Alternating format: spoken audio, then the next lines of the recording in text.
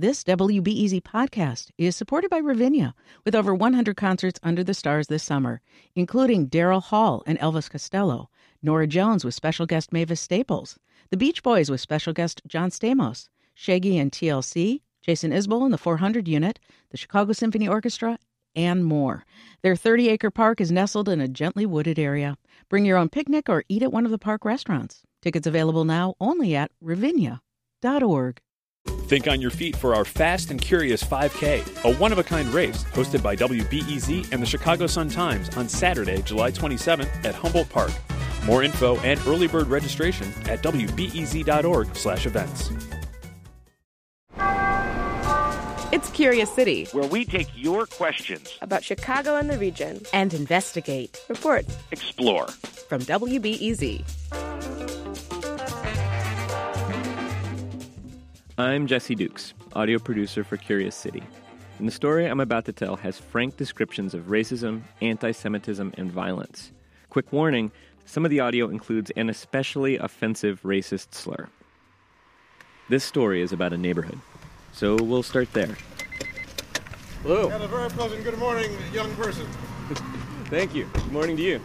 Good morning. Thank you for making the time. It's gotten a little shabbier over the years. Yeah, same building though, right? Same building.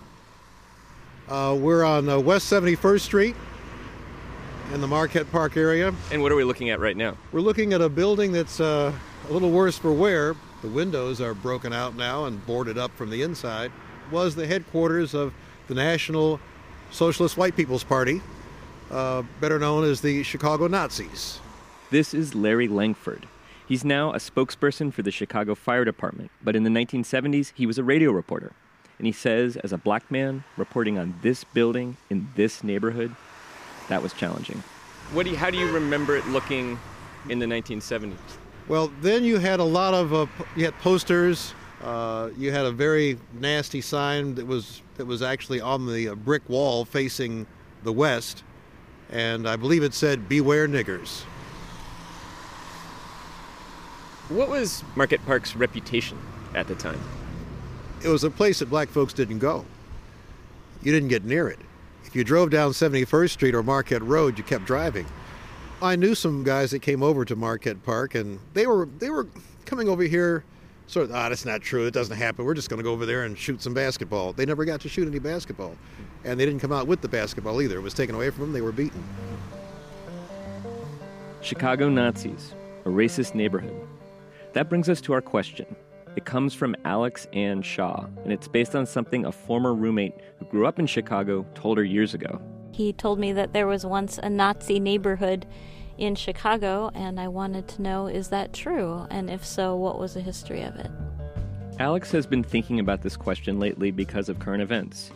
The emergence of the so-called alt-right, for example, or vandalized synagogues right here in Chicago. The issue of hate groups and their relationship with the communities around them feels timely. As you heard from Larry Langford, there was a group of neo-Nazis headquartered in Marquette Park in the 70s. And this group in Chicago, for a few years, was more successful at getting attention than any other American Nazi group. They were even satirized in the Blues Brothers. Illinois Nazis. I hate Illinois Nazis. So why did these neo-Nazis get so much attention? And what was their relationship to their home neighborhood, Marquette Park? To answer that, let's step away from Chicago and start with George Lincoln Rockwell, the founder of the neo-Nazi movement in the United States. In the 1960s, Rockwell was desperate to spread his message. What we are out to exterminate is traitors to this country. The white race isn't going to tolerate any more treason and race mixing in this country. Rockwell invented American neo-Nazism.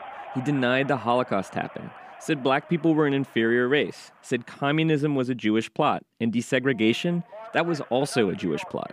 The lawyer that's putting all these Negroes into the southern colleges and universities is Jake Greenberg, a Brooklyn Jew, another one with a communist record.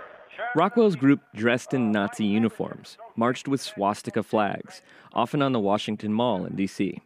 And, as has happened over and over in history, they challenged America's commitment to free speech rights. Some localities tried to shut down their speeches and marches. But according to Mark Potok at the Southern Poverty Law Center, Rockwell's neo-Nazis were largely ignored. by and large, they were seen as a kind of freak, marginal phenomenon in American society. They weren't taken seriously at all. And in fact, very large numbers of newspapers and television stations agreed to simply not cover them. They were lobbied by a number of different Jewish organizations at the time. According to Potok, this strategy, called the media quarantine, infuriated Rockwell. He wanted to be taken seriously, wanted neo-Nazism to be a mainstream political party. So he struggled to get attention any way he could. You know, this is in the era of hippies and love buses and people painted up with psychedelic colors and so on. Rockwell's response to that was to initiate a national tour with not a love bus, as the hippies were saying, but what he called a hate bus, a VW bus with swastikas painted all over it and slogans about hating non-whites and so on. Rockwell's quest for attention drew him to Chicago in 1966. That year, Martin Luther King organized a series of marches in the Southwest Side to protest housing segregation. In Marquette Park, local white people rioted, rushing the marchers, throwing bricks and bottles. King was hit on the back of his head. Oh, I've been hit so many times, I'm immune to it. Rockwell must have read about this in the papers and thought, Marquette Park sounds like my kind of place. Because within 2 weeks, he was in Chicago, handing out brochures and calling desegregation a Jewish plot to weaken the white race. It was the beginning of the Nazi relationship to Marquette Park. Rockwell organized a so-called White People's March in Chicago's Southwest Side. More than 100 people from the area joined him with white T-shirts that read, White Power. The march was written up in the New York Times. This was arguably Rockwell's biggest mainstream success. And it didn't happen in the Deep South. It happened on the southwest side of Chicago.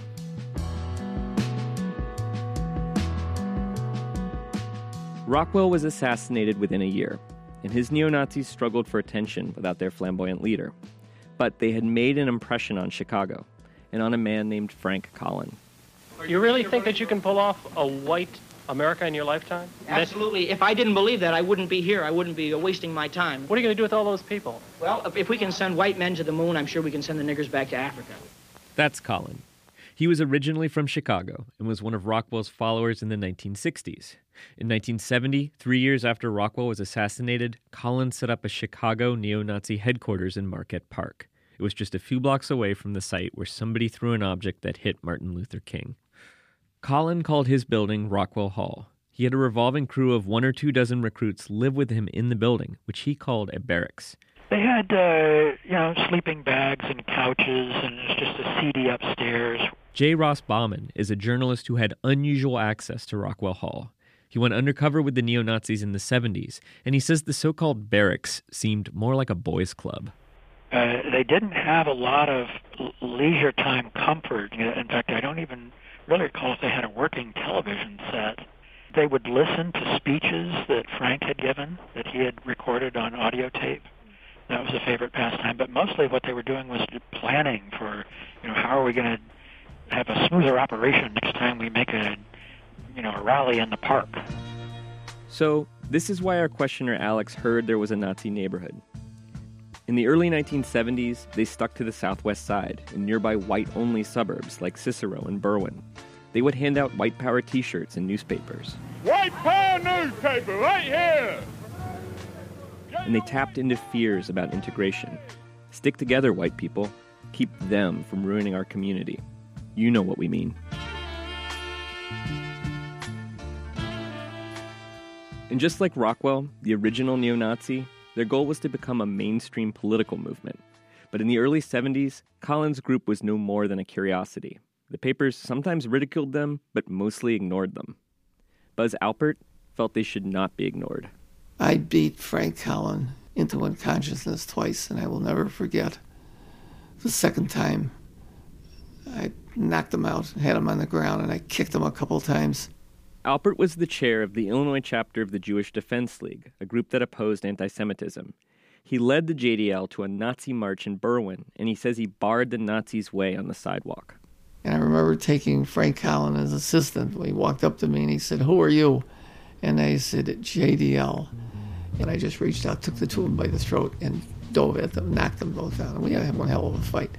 We were outnumbered 2-1. We licked the streets up with them, and the Nazis were stunned that they had been beaten by Jews. Stunned. Couldn't believe it. This is Buzz Alpert's side of the story, and I can't verify every detail, but film footage shows fights did happen, with Alpert in the middle, punching, kicking, grappling. The only thing that hateful people understand is to beat the living hell out of them. I felt it had to be met force with force. And I watched and I noticed that some of the Nazis, after taking terrible beatings, didn't come back. It was no longer fun to march around in a Halloween costume, the little mustaches and all that crap, the haircuts that look like Hitler. Oh my God, how stupid. That they didn't come back. It was painful to get beaten. I can't confirm any Nazis quit because of the fighting. They may have. But in one film, a fight lasts only a few seconds before the police break it up. You can see Frank Collin, a short, pudgy guy with black hair and a floppy part. He's bleeding from his nose, bleeding from the back of his head, but it looks like he's enjoying the attention. Find it behind me! Back there! And that's how it went for years. The neo-Nazis hold a march. The JDL shows up. They scuffle. The police break it up. If Collin was lucky, he'd make page 2 of the local papers. But in 1977, Collin, maybe by accident, found a way to get a lot more attention. That year, the city of Chicago passed a law making it almost impossible to get a permit to march in public parks. So Collin applied for permits to demonstrate in several Chicago suburbs, including the village of Skokie. This was a big deal because Skokie had thousands of Holocaust survivors as residents. Imagine if you had survived a death camp in Europe, made a home in the U.S., and 30 years later, men in Nazi uniforms wanted to march through your town. This is from an interview with a Holocaust survivor identified as D. Stern. It is not easy as a survivor to relive it. It's terrible pain. Just like my heart would be crying. Out of respect for the survivors, Skokie denied Collin his permit. But Collin saw a chance to get more attention. He complained his free speech rights were being violated and went to the American Civil Liberties Union to file a lawsuit. At the time, David Goldberger was legal director for the Illinois chapter. Was it uncomfortable when he first showed up? Of course. It was not something anyone looked forward to. Uncomfortable might be an understatement here. Goldberger is Jewish and definitely opposed to racism. And he's talking to a neo-Nazi, a man who routinely used the most offensive racial slurs, a man who once referred to Jews as, quote, the most obnoxious, insane people in the world. And this neo-Nazi was asking Goldberger and the ACLU to help him while he terrorized the Jewish community. And Goldberger decided to do it. The ACLU's position was that the First Amendment applies equally to everybody, no matter their ideology, so long as they play by the rules of the game. Goldberger's decision to represent neo-Nazis was unpopular to say the least. In fact, Buzz Alpert, that guy from the JDL you heard fighting Nazis, he's not over it. I like to beat his face. To this day? To this day. I have never lost the ardor of a Jewish guy defending a Nazi. The anger that I felt for him. To me, Goldberger's free speech and all his other jazz didn't mean a thing to me. He was a Jew. And he was contributing to their success. For his part, Goldberger says representing Collin took a personal toll. Many of the survivors and the people in Skokie who opposed Collin going, they reminded me of my relatives. I understood why they were feeling the way that they did. And it doesn't feel good to be perceived as such a villain by people who you basically share an identity with. The ACLU's reputation took a hit. Here was this supposedly liberal organization representing the neo-Nazis in Skokie. The organization lost nearly a third of its membership in the late 70s. After a year and 3 separate court cases, Frank Collin won the right to march in Skokie. There was talk of violence, Skokie residents planning to bring guns to the march, and there was concern for the mental health of the Holocaust survivors. So the U.S. Department of Justice helped find a compromise. The neo-Nazis would be allowed to demonstrate in Chicago after all, if they stayed out of Skokie. Both sides declared victory. Skokie had kept the Nazis out. And here's one of the neo-Nazis, dripping with sarcasm. When our rights were restored, we canceled the Skokie demonstration and spared all these poor Jews the horror of seeing the swastika. All we asked for was our right to free speech in neighborhoods where we were accepted. Neighborhoods where they were accepted. This brings us all the way back to our original question. Did Chicago have a Nazi neighborhood? But Alex's question was inspired by a deeper curiosity about hate groups and the relationship they have to the broader community. I'll get to whether it makes sense to call Marquette Park a Nazi neighborhood in a minute. But for a moment, let's consider the broader dilemma posed by the existence of neo-Nazis. It's still relevant. Today, the neo-Nazis' ideological cousins, the so-called white nationalists or identitarians, are out in the open. Take Richard Spencer, who coined the term alt-right. Remember his speech in which members of the audience responded with the stiff-armed Nazi salute? Hail Trump! Hail our people! Hail victory! That same white nationalist famously got punched in the face by a protester, prompting cheers, memes, criticism. So once again, we're asking, do hate groups have a right to free speech? How should a community respond to hate groups? Ignore them? Counter-protests? Punch them in the face? So when one asks the question, which you did, do they have a right to express their views even if they're abhorrent? The answer is yes. Chicago Mayor Rahm Emanuel. He demonstrated against the neo-Nazis in the 1970s as a teenager. And he could actually have some say in whether a hate group gets a permit. But we have a responsibility, for those of us that disagree, to confront that hatred. And I think that confrontation and exposure, we will win people's hearts and minds. Their language, their views, even in the worst of moments, does not speak to who we are on a fundamental level. One way of phrasing the question is, how should that confrontation take place? Another way, in the modern parlance, is it okay to punch a Nazi?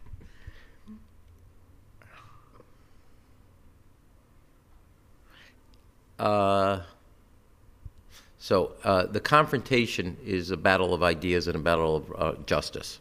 I don't think you have the right to physically assault a neo-Nazi, no matter how much I may agree with it. Personally, you don't have a right to do that. But it wasn't violent confrontation or nonviolent confrontation that defeated the Chicago neo-Nazis. In 1978, after they won their court case against Skokie, Frank Collins' group kind of defeated themselves. First, a rival from a Nazi group in Washington, D.C. exposed Collin as a Jew, which it turns out his father was Jewish. He immigrated to the U.S. as Max Simon Cohen, a survivor of the Dachau concentration camp. Then, in 1980, members of the Chicago group apparently tipped the police to Collin's stash of child pornography, and Collin was arrested for taking indecent liberties with children. He went to prison for 5 years, and his group faded away. Since then, neo-Nazis in Chicago haven't managed to get that kind of attention or inspire that kind of anger and fear. Back to the question of the Nazi neighborhood. I think one of the reasons the neo-Nazis were so successful in Chicago was their relationship to their neighborhood, Marquette Park. Consider, in 1978, just after the Skokie affair, Rahm Emanuel went to a neo-Nazi rally in Marquette Park. His group of counter-protesters were cordoned off by the police. We were led into an unbelievably hostile circle where people were jeering us, throwing things at us, and there was no physical confrontation, but you did feel physically threatened. Because I remember a lot of guys in white T-shirts, a lot of guys just screaming at us. You know, things like, "You dirty little Jew, go back to where you came from," etc. You can see this in a documentary. Those people screaming at the 18-year-old Rahm Emanuel were not the neo-Nazis. There's evidence they're just people who live in Marquette Park or nearby. Some of them say things like, "This is our neighborhood." There's other footage from 1976, which shows neo-Nazi Frank Collin blustering about resisting integration. This is our community. This is our neighborhood. We're not going to let any rabble of jungle primitives come in here and think that they can force us out. All right, well, I'm not going to be praying. In the film, a middle-aged white man from the neighborhood comes into Rockwell Hall to put money into a cash jar and shake Collin's hand. Well, the best thing I can say for you, Frank, you're doing a wonderful job. Thank you very much, sir. Really appreciate it. This was only 30 years after World War II. People in the neighborhood had fought against Nazi Germany. Some had died. And not everybody in Marquette Park was okay with the neo-Nazis. There's footage of local people denouncing them, even arguing with them. So 40 years later, it's hard to know. Was Marquette Park a, quote, Nazi neighborhood? Did most of the people in the neighborhood support the neo-Nazis? Were people ambivalent? Unsure? It's worth thinking about the sign Larry Langford remembers on the wall of Rockwell Hall, the one with the racial slur. And I believe it said, "Beware niggers." Langford's memory is almost correct. I found a photo, and that message actually began with the words, "Stop the," as in, stop them from taking our neighborhood. You could see it all the way down the block. That sign was there for years in the 70s. At the time, several nearby majority white neighborhoods were rapidly desegregating. Marquette Park was one of the last, a holdout. And if enough people there wanted, they could have evicted Frank Collin and the neo-Nazis. But they didn't. I spoke to a lot of people familiar with Marquette Park in the 70s. They all told me people there may have thought the neo-Nazis were weird, maybe extreme, but resistance to integration, that was widespread. And so they allowed the neo-Nazis a home base. That was helpful. They could recruit followers, print flyers, organize rallies, raise money without fear of disruption. Without that space, Frank Collin and his neo-Nazis may not have had the opportunity to terrorize Skokie and the rest of Chicago.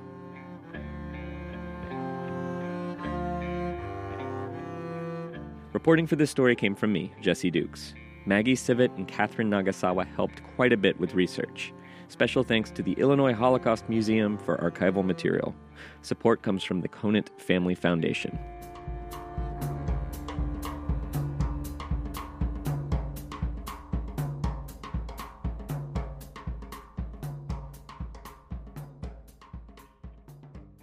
Next time on Curious City. So let's say you're at O'Hare, and your flight gets canceled or delayed for like 6 hours. What happens to the hundreds of meals already loaded onto the plane? I assume that some of it is frozen, and I would imagine that maybe some of it was donated to food banks. But is that really what happens to the hundreds of thousands of meals that never meet their passengers at O'Hare? Or does it all get wasted? Find out next time on WBEZ's Curious City.